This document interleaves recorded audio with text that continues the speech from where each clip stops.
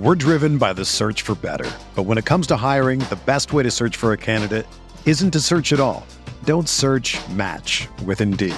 Indeed is your matching and hiring platform with over 350 million global monthly visitors, according to Indeed data, and a matching engine that helps you find quality candidates fast.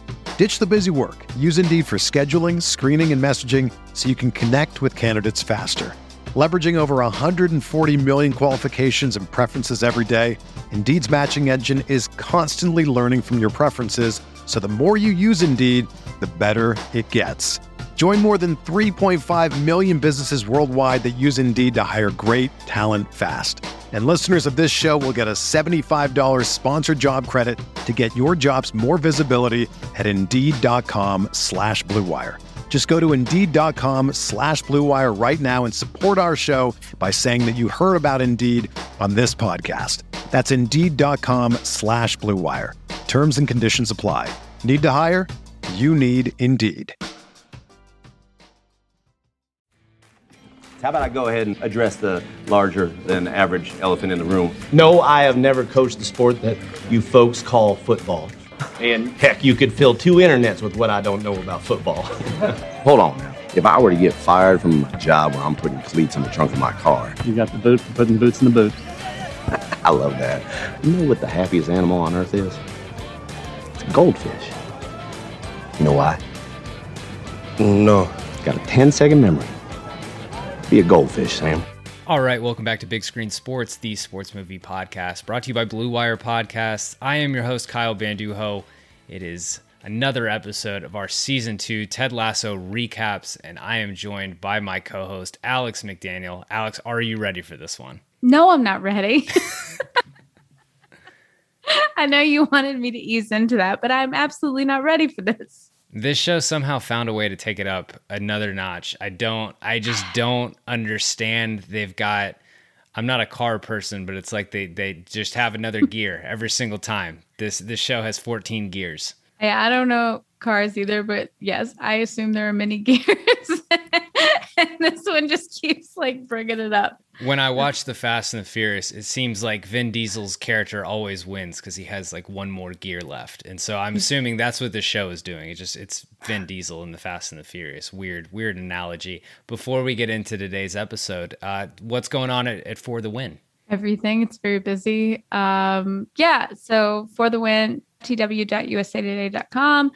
We're a lot of fun. We write about sports and sports fans. And we actually just brought a new member onto the team to cover college football. His name is Jason Kirk. Maybe you've heard of him. The GOAT. He's sort of a big deal in the college football world. So maybe read our stuff. Everyone go check that out. I'm a huge Jason Kirk fan. I'm a big Alex fan. I was checking out For the Win already, but big Jason Kirk fan. So just another reason to check out For the Win.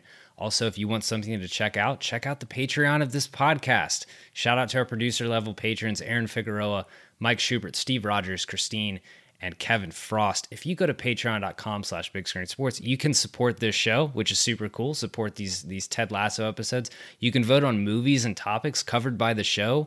This month we covered The Longest Yard because the patrons, that's what they wanted. It's what they voted on. Next month, it looks like we're going to cover The Greatest Game Ever Played, but there's still time to vote. If you don't like that movie, go vote against it. I encourage it. I'll do AMA questions, maybe a Ted Lasso Q&A, Discord access, and stickers. Everyone What about loves stickers. Hot Rod? Hot Rod, we're covering regardless. We're gonna have to do that real soon. All right, as long as I'm part of it. I almost threw it on this weekend. Oh yeah, I mean obviously, yeah. You're the co-host for Hot Rod as well. We'll have to do that real soon. Thank you. Yeah, Hot Rod is the best. I'm not even gonna leave that up to the patrons to vote on. That is an executive decision that we are making. You don't get a choice. No. It's just gonna be me. No patrons, but yeah, patreon.com/bigscreensports. Go do it. Let's get into it. Ted Lasso, Season 2, Episode 4, Carol of the Bells. It is Christmas in Richmond. Rebecca enlists Ted for a secret mission. Roy and Keely search for a miracle, and the Higginses open up their home. I can say definitively, when I think of Christmas TV episodes for the rest of my life, I will think of this first. Oh, yeah. Yeah, it's hard. And I love Christmas, and I love Christmas television and movies, and I have an affinity for really shitty Hallmark movies. I admit that, but I don't think they're great cinema, so just leave me alone. But I really do think like it's one of my favorite Christmas episodes of all time. I can't think of a better one. I couldn't either. I did want to, a search, greatest Christmas episodes of all time. For me, the first thing I thought of was there are two Office Christmas episodes. There's Benihana Christmas, and then there's the Christmas with the where Michael turns Secret Santa into Yankee Swap, which is very very funny. Leads to a very sweet moment at the end of that episode that I enjoy. But this one was, and it aired in August, and it hit. It took me right there. I know when Jacqueline and I were watching the episode, we were like, I just want it to be Christmas. But this was truly special. I know. I said I was I always put up my tree a little early. Like typically I'll do Halloween because I just think it's time. And like last year, my son, his dad took him trick-or-treating, which gave me the right to like stay at home and watch Hallmark Christmas movies and drink champagne. And I put my tree up that night. But I really think I'm going to put it up in October. Like it's time. You should. Now you have to throw this episode on while you do it too. God, I'm gonna watch this episode so much. I want to say it's gonna get old, but it won't. I have a logistics question about what's going on with the team, though. At the beginning, in this episode, so in the first scene, they talk about that they mentioned if we win our Boxing Day match, we're Boxing Day is Boxing Day Christmas Day or it's the day after Christmas or something, right? The day after, yeah. So they have a match that next day. If I am correct, right? Yes. They all got hammered that night. Yeah. Soccer doesn't seem like a great sport to play hungover. I was very curious about that. I'm actually going to double check it to make sure we don't sound like idiots. Yeah, we don't need the British listeners coming for us. The two British listeners are going to come for us, and I don't need that. I just want to make sure. Yeah, it's the day after Christmas. Okay, we're fine. So we've got hungover Richmond. They need, because we now see that they've played a bunch of games since the last time we saw them. They need to break, I guess, the 500 mark. And they're, Danny Rojas was pouring that traditional Mexican tequila beverage, and looks like the whole team got after it. So interesting stuff. Yeah, I just love how the premise was like, we got to be responsible, send everyone home at noon. Let's do all this now. That way they're going to be in great shape for tomorrow. They're not going to be in great shape for tomorrow. That's the irony of it. Like, it's a perfect episode, and I love the way it ends. They're going to be in terrible shape for tomorrow. They've all been drinking all day. We just got to hope that the other team did the same thing. I remember, I think it was my sophomore year of high school. I was not on varsity baseball that year, but I remember the playoffs of that season. My school played a high school that it was a Saturday morning playoff game. I think it started at 11, maybe noon. The night before, that school that they were playing had their prom, and I've never seen a more defeated looking group of humans playing an athletic event like before it started. And I hope it goes better for Richmond than it did for that high school. I remember this very different story. The day before I graduated from grad school. So I'd already graduated once, so it wasn't a big deal to me that much. But my whole family was coming into town. And I can't remember what we did. I just know, like, I didn't party in undergrad at all. Like, I went out maybe 3 times total. But I certainly did in grad school. And the night before my grad school graduation, we got insane. I woke up so late that all I had time to do was brush my teeth, put on my gown, and go. And luckily my eye makeup was still okay. So I was smudging it in the car and like putting on lip gloss. And it was the closest I ever came, just total embarrassment. Not the same story, but the same story. Yeah. Maybe Jamie took it easy because he's the only one we don't really see. Maybe Jamie is going to save him in the next game.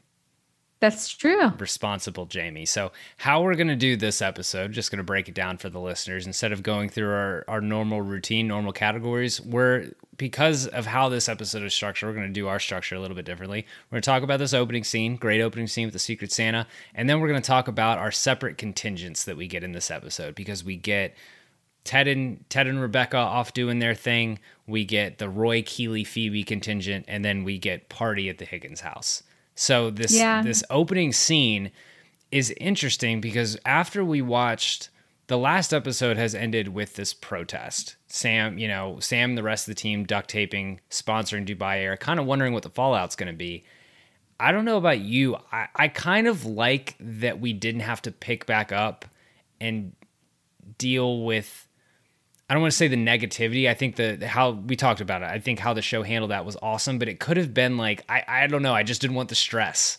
I like that we've jumped ahead a few months, few weeks, whatever, into, that's in the past. And now we're just talking Christmas. Yeah. I mean, it's a classic Christmas episode where it's almost removed from canon in a way where it's like, we're going to pause everything, all the storylines, and just let this be what it is. And no, I agree. Like, it was nice, even though you had that one moment at Higgins' house where his son is like, thought it was so cool. Fuck those guys. And he looks at Higgins like, yeah, fuck him. You have, of course, so they acknowledge it. They're not acting like it went away by any means, but it's truly reminiscent of every good Christmas special, which is we're going to kind of put everything down for a minute and just focus on how magical Christmas is. Which is a great decision. Jamie not understanding how Secret Santa works is just chef's kiss. But okay, here's another thing, and I don't want to bring this episode down. I'm very worried about the amount of whiskey Ted has around him at any given time. Yeah. I know we just really brought this down quite a bit, but the fact that, number one, they're drinking whiskey in the office, he just has some scotch available to him in his cabinet to wrap up. We see him drinking scotch later at his house. He even admits to Rebecca. I know, it's a sad drink. And he even admits to Rebecca, if you hadn't shown up, I just would have been watching It's a Wonderful Life and drinking whiskey all day. I'm concerned Ted has a problem. That could be something that we unpack with Dr. Sharon as well. Dr. Sharon was actually the most notable omission in this episode. She's one of the few mainstays. But again, it kind of fits into like what I was saying though, of where they kind of put down everything for a minute and just say, okay, we're just going to focus on Christmas, because how would they fit her in other than, I guess, inviting her? But she's still not enough of a character that we can invest in, and we don't know enough about her. Yeah. So yeah. No offense, Dr. Sharon. What did you think about Keely's plan in this opening scene when Keely lays out what the plan for Sexy Christmas is? First of all, Sexy Christmas is an incredible idea. Idea. I love it. It's stylish. Outside of the sexy part, like it's just a stylish, wonderful way to celebrate. I think I love Christmas, and I'm a big person on everybody should have their own unique tradition. And when I saw that, I was like, even though I know I'm going to be alone on Christmas, I love to admit that to all of our podcast listeners. I know I'm going to be alone on Christmas. I'm still going to have like a sexy Christmas tree because I think the idea is amazing. I'm going to get like the white tree. You deserve a sexy Christmas. Thank you. I support you having the sexiest of Christmases. Like, I doubt I'll dress up in lingerie or anything, but I'm at least going to have the white tree with like the disco ball things, and I'll have like a dirty martini. I love the aesthetic. I love the idea. Yeah, I really admire Keely and Roy for setting that up. Things don't always work, but it was that was probably my favorite part of that opening scene, is Keely talking about Sexy Christmas, except for when Rebecca announces that she is going to Elton John's Christmas party, and Ted hits us with Hold Me Closer, Tiny Dancer, Prancer, and Vixen. It was very good. They're like, the puns are coming harder and faster this season. And a lot of people, as we're seeing lately, there's a lot more criticism coming out against Ted Lasso, which is fine. Not everyone's going to like everything. I'm not here saying everybody should like it. Have you noticed this? We're seeing a lot more lately of these think pieces about why it's bad. I was unfortunately subjected to an article of someone, I'm not going to name the publication, but saying that how can Ted Lasso rebound from this terrible Christmas episode? I'm not much of a fighting person, but I would take up arms for Ted Lasso. It's one of those things, like, I firmly believe people should like what they like. And so anytime I've recommended the show to someone, it's because I know them enough that I believe they'll like it. I don't just go recommending it to strangers. I will put stuff about it on Twitter, but ultimately, like, people are going to like what they like. And if they don't like Ted Lasso, that's fine. But I'm amazed it's taken this long for people to shit on it, because it's been like a year now that we've all loved it. But where was I going with that? We were talking about Keely and Roy. Lost my place completely. I was like this close to going on a rant. Well, when you hear about someone not liking Ted Lasso, it throws you off because it is. This has been one of the things that is so universally beloved that there have been very few contrarian takes. And now in today's age, there's contrarian takes about everything. Like that is given former guests of this podcast, the Freezing Cold Takes guy. He's made a Twitter living off this. It's true. There's just so few contrarian takes on Ted that the ones that are coming out are really sticking out like a sword. Like, honestly, it's like if you want to be like an asshole like Skip Bayless, shitting on Ted Lasso is the way to get some attention because there's not a whole lot of people in that space right now. Yeah, and I get it. Like, some people are just joyless. And I was talking to a friend about this week because someone I know, well, acquaintance, I'm not his friend, so someone I know locally tweeted this thing, and I'm not going to say it in case he listens, but it was essentially about a meme that most people enjoy. Like, it's funny when they see it. And he was like, if somebody posts this trite, stupid excuse for a meme, I'm like, how can you be that joyless? Just let people have fun. Let people enjoy what they enjoy. But anyway, he's using the word trite. That's a sign of there's a lack of joy. When people say trite, I just stop listening, for being honest. Like, because usually they're not using it in good faith and they're trying to hurt someone's feelings, and it pisses me off. But anyway, back to the beautiful scene with Roy and Keely. So they're prepared for sexy Christmas, and it turns out it's not going to be such a sexy Christmas after all. Sad. Because Sad. Why? I was setting you up. Oh, okay. So let's quick ad break, and then we'll get into sexy Christmas.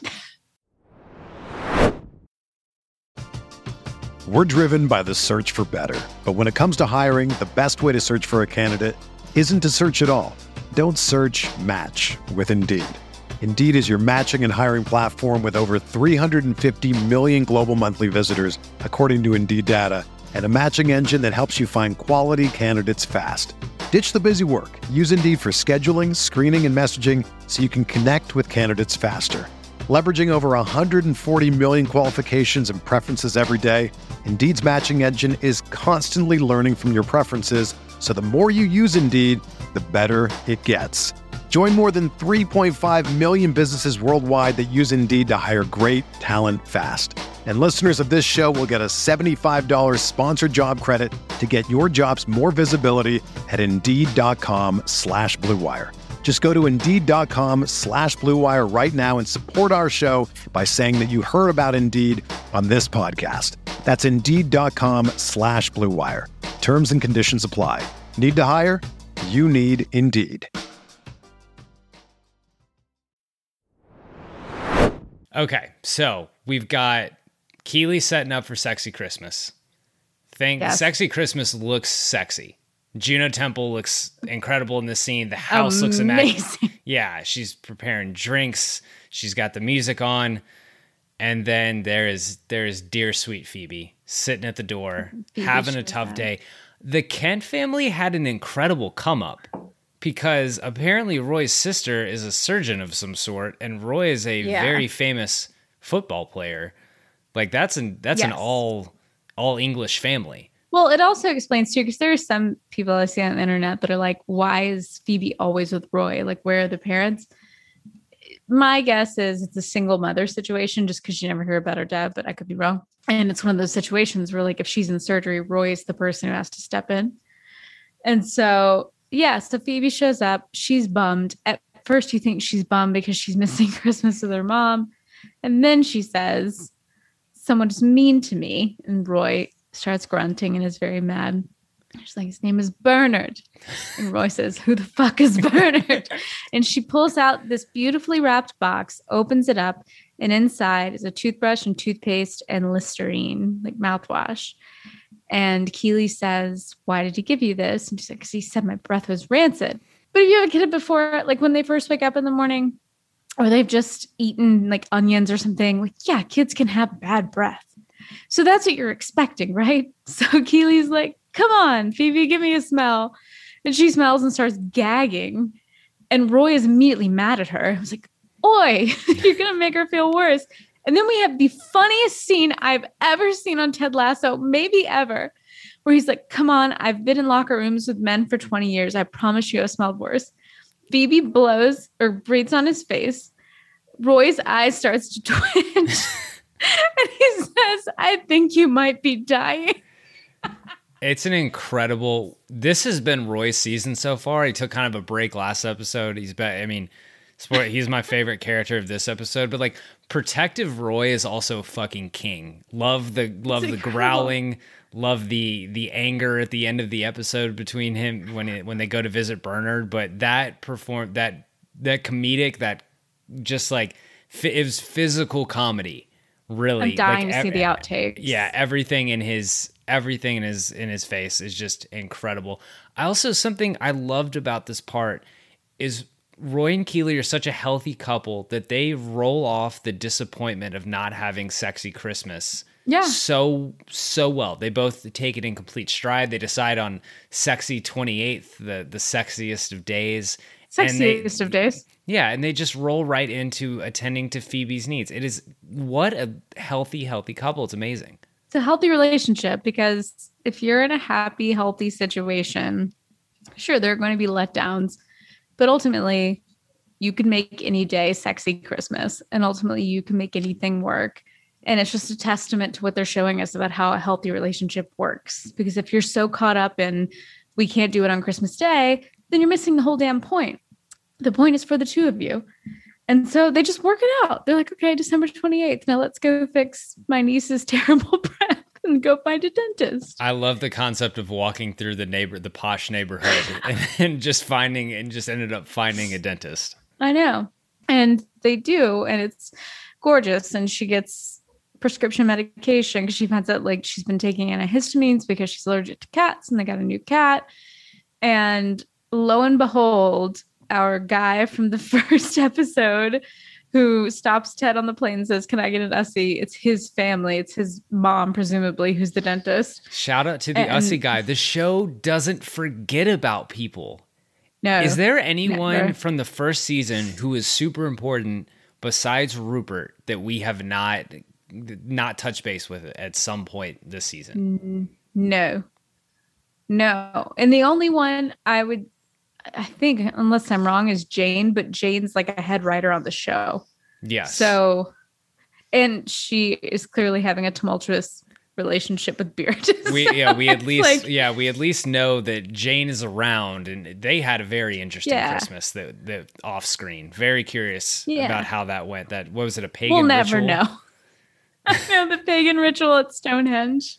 It's like, we're going to go as friends because we bought tickets already. And then Roy and Keeley redeem the second worst part of Love Actually. Are you a Love Actually fan, Alex? Okay. All right. Look, like I was 16 in 2002.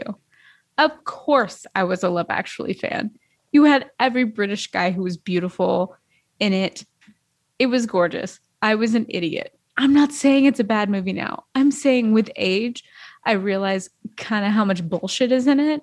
The way they kind of treat women, just like Hugh Grant's girl, how they called her fat the whole time and she was beautiful, and like just so much that was not okay that we would not be okay with now. But I do watch it every year.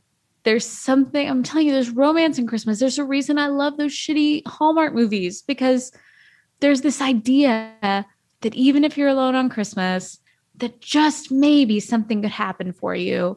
And I think that's magical. And there's magic in that. And the fact that there's one time of year where it's like anything could happen.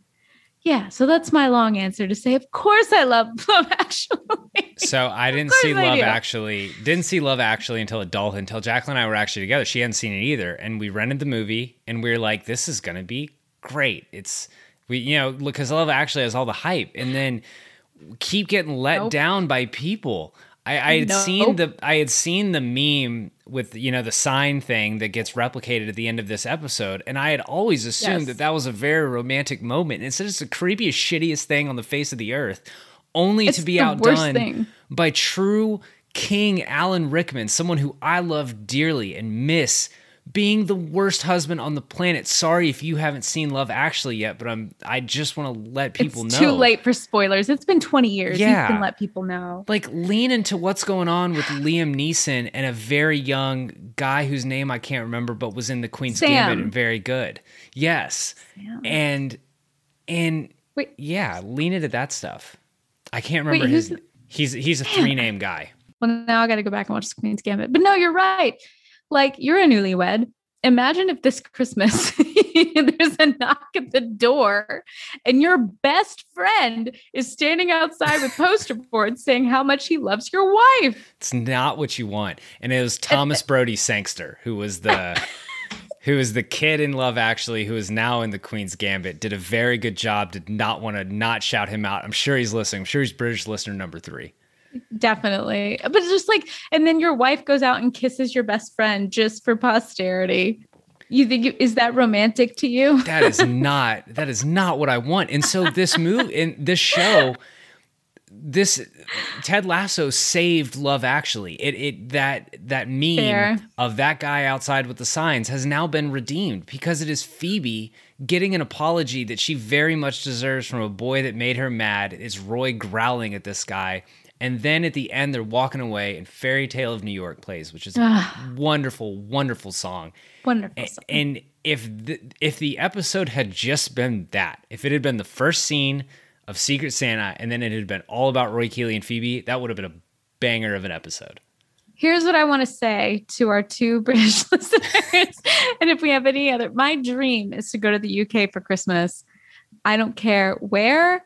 Maybe not this Christmas because COVID, but like, if someone would just be in charge of my itinerary, I'm not asking you to pay for me. I'm saying, like, I want to do this. And if you're willing to help me have like the ultimate UK experience, please do that, because that's what this show made me want to do, was just go to the UK for Christmas. So you're saying if hypothetically there was a charming British cottage that you could swap with, yes, and that woman's brother is Jude Law at probably his sexiest.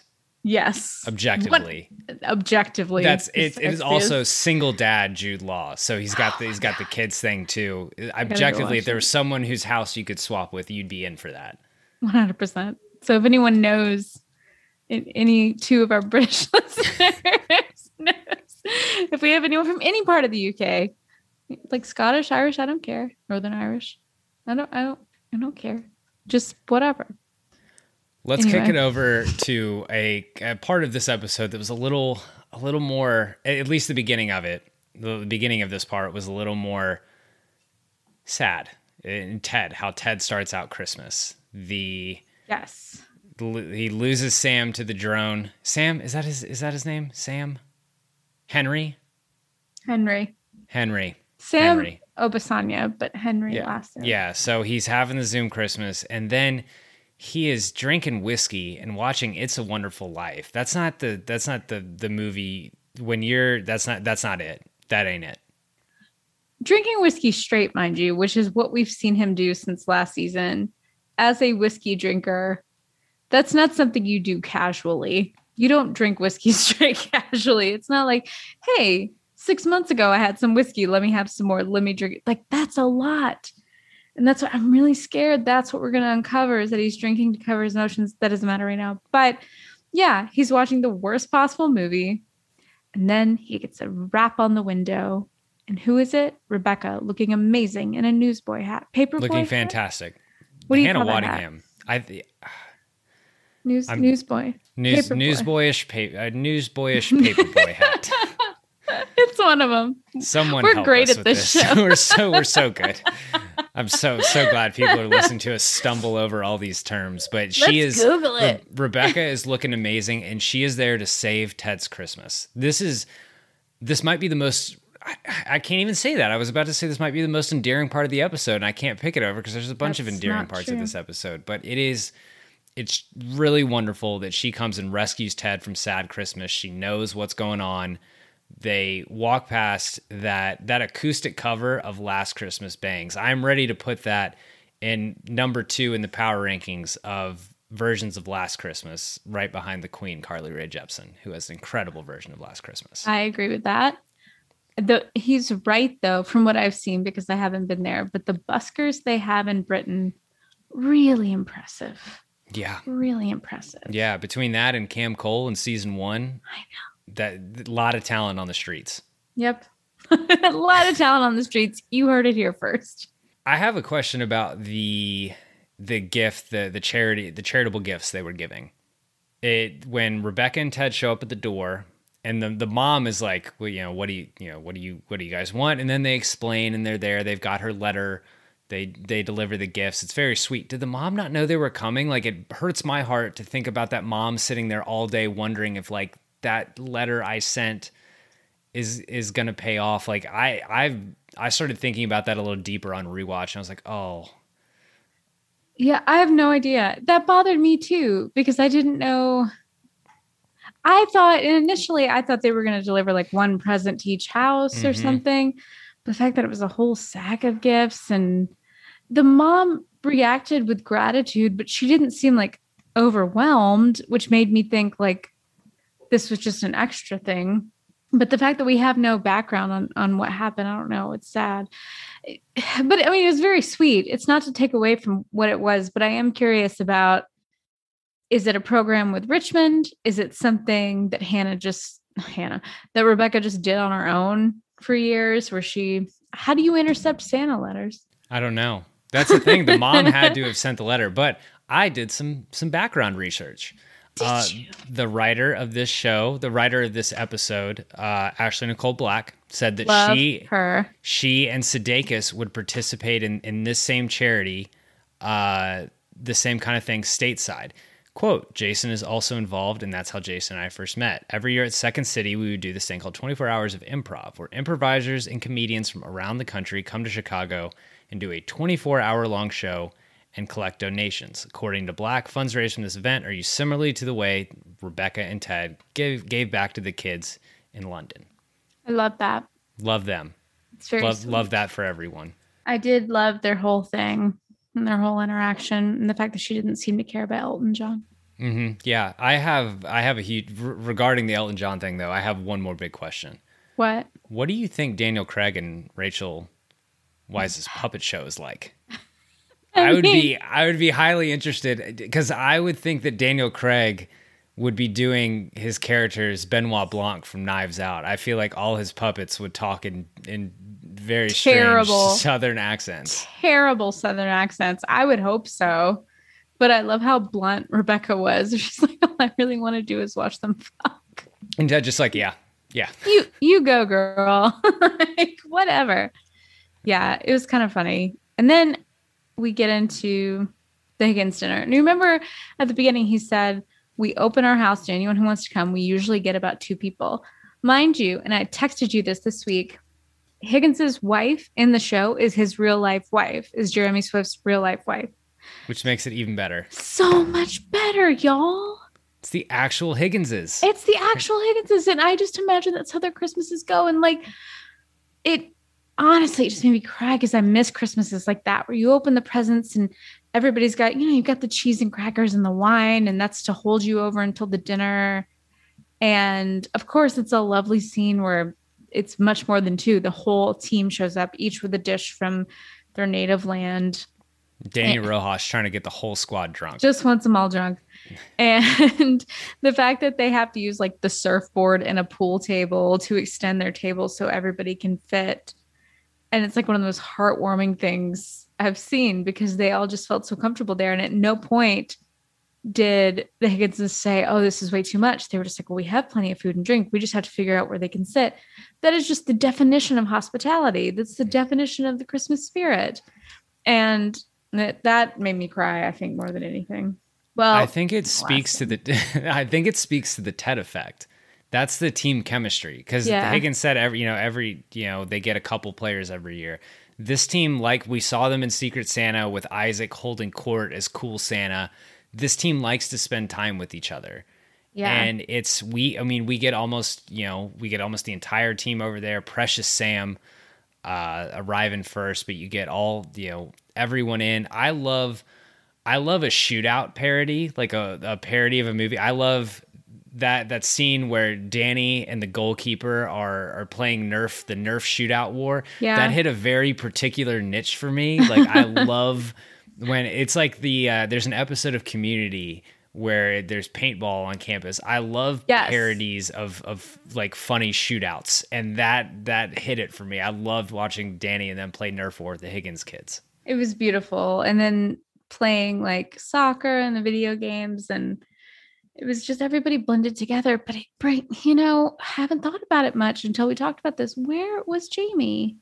I like to think Jamie's mom has not passed away, right? He when he was putting his boots in the trash can when they were burning stuff, I don't think he said anything about his mom passing away. I would like to think he spent it with her. But are we to assume that they're divorced? Because his dad is terrible, and his dad's... I feel like that. Yeah. Because I think he says something along the lines of his dad started coming around when Jamie got good at soccer. So I would like to think that he spent it with his mother, and they talked about things. Well, now I'm sad. Because this has really hit me just now, and I'm like sad. Dang it! I care about Jamie. How did this happen? I know. I thought it was an interesting choice to not bring him in. The last we see of Jamie is when they wrap the Secret Santa gift for him, and then he says, "God bless me, everyone," God bless me, everyone. God bless everyone. But again, the thing we know about the show is it does everything on purpose. I know. There's a specific reason that they didn't bring Jamie to that Team Christmas. And again, I think most of the players in that Team Christmas were foreign. I don't think it was the guys from France and the guys from Nigeria and Danny from Mexico. If I remember correctly, if we go back, I think it's everyone who's foreign, because that's what Higgins said. He invites the players who are away from home. So I think that's where it was. So since they can't go home, because they play tomorrow, violently hungover. That's true. I don't want to know what happened at that game. That's going to be bad. And then we have... I don't know if you're ready for this. Are you ready to talk about how this episode ends? I'm ready. What is your favorite Christmas song, Alex? Baby, Please Come Home is the perfect Christmas song. She used to sing it on David Letterman every year. It was a very popular song decades ago. And actually, I am partially wrong about this, but the general story goes, and I know I'm going to get someone correcting me in my DMs, is that Dave himself wondered where she went because she was such a big deal and she had some Christmas hits and other hits, and found her working as either a housekeeper or a janitor somewhere. And she was kind of forgotten. And he brought her on his show every Christmas to sing this song. And it's incredible. It is the best Christmas song ever. And I prayed and I prayed and I prayed that they would play it in the episode. And then they played it at the end of the episode. And it was great. With Hannah Waddingham singing it too, who is a powerhouse. What kills me, and I'm sure you noticed this, as soon as they're all sitting at the table and they realize, oh, like Rebecca and Ted and some buskers are out there, all of a sudden they grab their instruments. Like Higgins walks out with his bass, and then you have like a saxophone. Like they were ready for it. And I didn't care. It was incredible. It was the most perfect way to end the show ever. And it's the greatest Christmas song of all time. And the show ends with Santa flying overhead too. Which is cheesy, but like I get it if you like Santa. It worked. It worked for the show. They had me so suckered in and so emotional. Like Higgins, because remember that child of Higgins's was having a conversation about Santa with Sam, and of course Sam knew exactly what to say. And a flawless ending to the show, a flawless Christmas. I mean, I was stunned. Because we had the anticipation for Christmas in Richmond. We saw it in the trailer. We saw the high Ted thing. This, shattered my expectations. Same. And I love Christmas. Like, I love it so much. It's irrational. And now this is just going to add to it. So, oh, well. Yeah. But this is going to be a great Christmas tradition to add. Like watching the Ted Lasso Christmas episode. It's going to be wonderful. It's going to be wonderful. To wrap with anything about the next episode, we really have no indication about what's going to happen besides the plot, besides what they say in the episode summary. So this episode doesn't really leave you with many questions. No, but that's okay. We'll find out what goes on next week, and we'll just keep suffering and rejoicing, and it'll be fine. We will. What a wonderful episode. Alex, as always, thank you so much for joining me talking about Ted Lasso. Where can the folks find you and check out For the Win? You can find me at For the Win on Twitter, ftw.usatoday.com, or you can follow me at Alex McDaniel on Twitter and Instagram. And if you enjoyed this episode of Big Screen Sports, subscribe wherever you get your podcast, rate, leave a review, tell us what you're thinking about the Ted Lasso Season 2 rewatch. We'll be back on Monday with a special episode. Don't want to jinx it, haven't recorded it yet. And then Alex and I will be back on Thursday talking episode 5 of Ted Lasso, and we'll catch you then. Thanks for listening.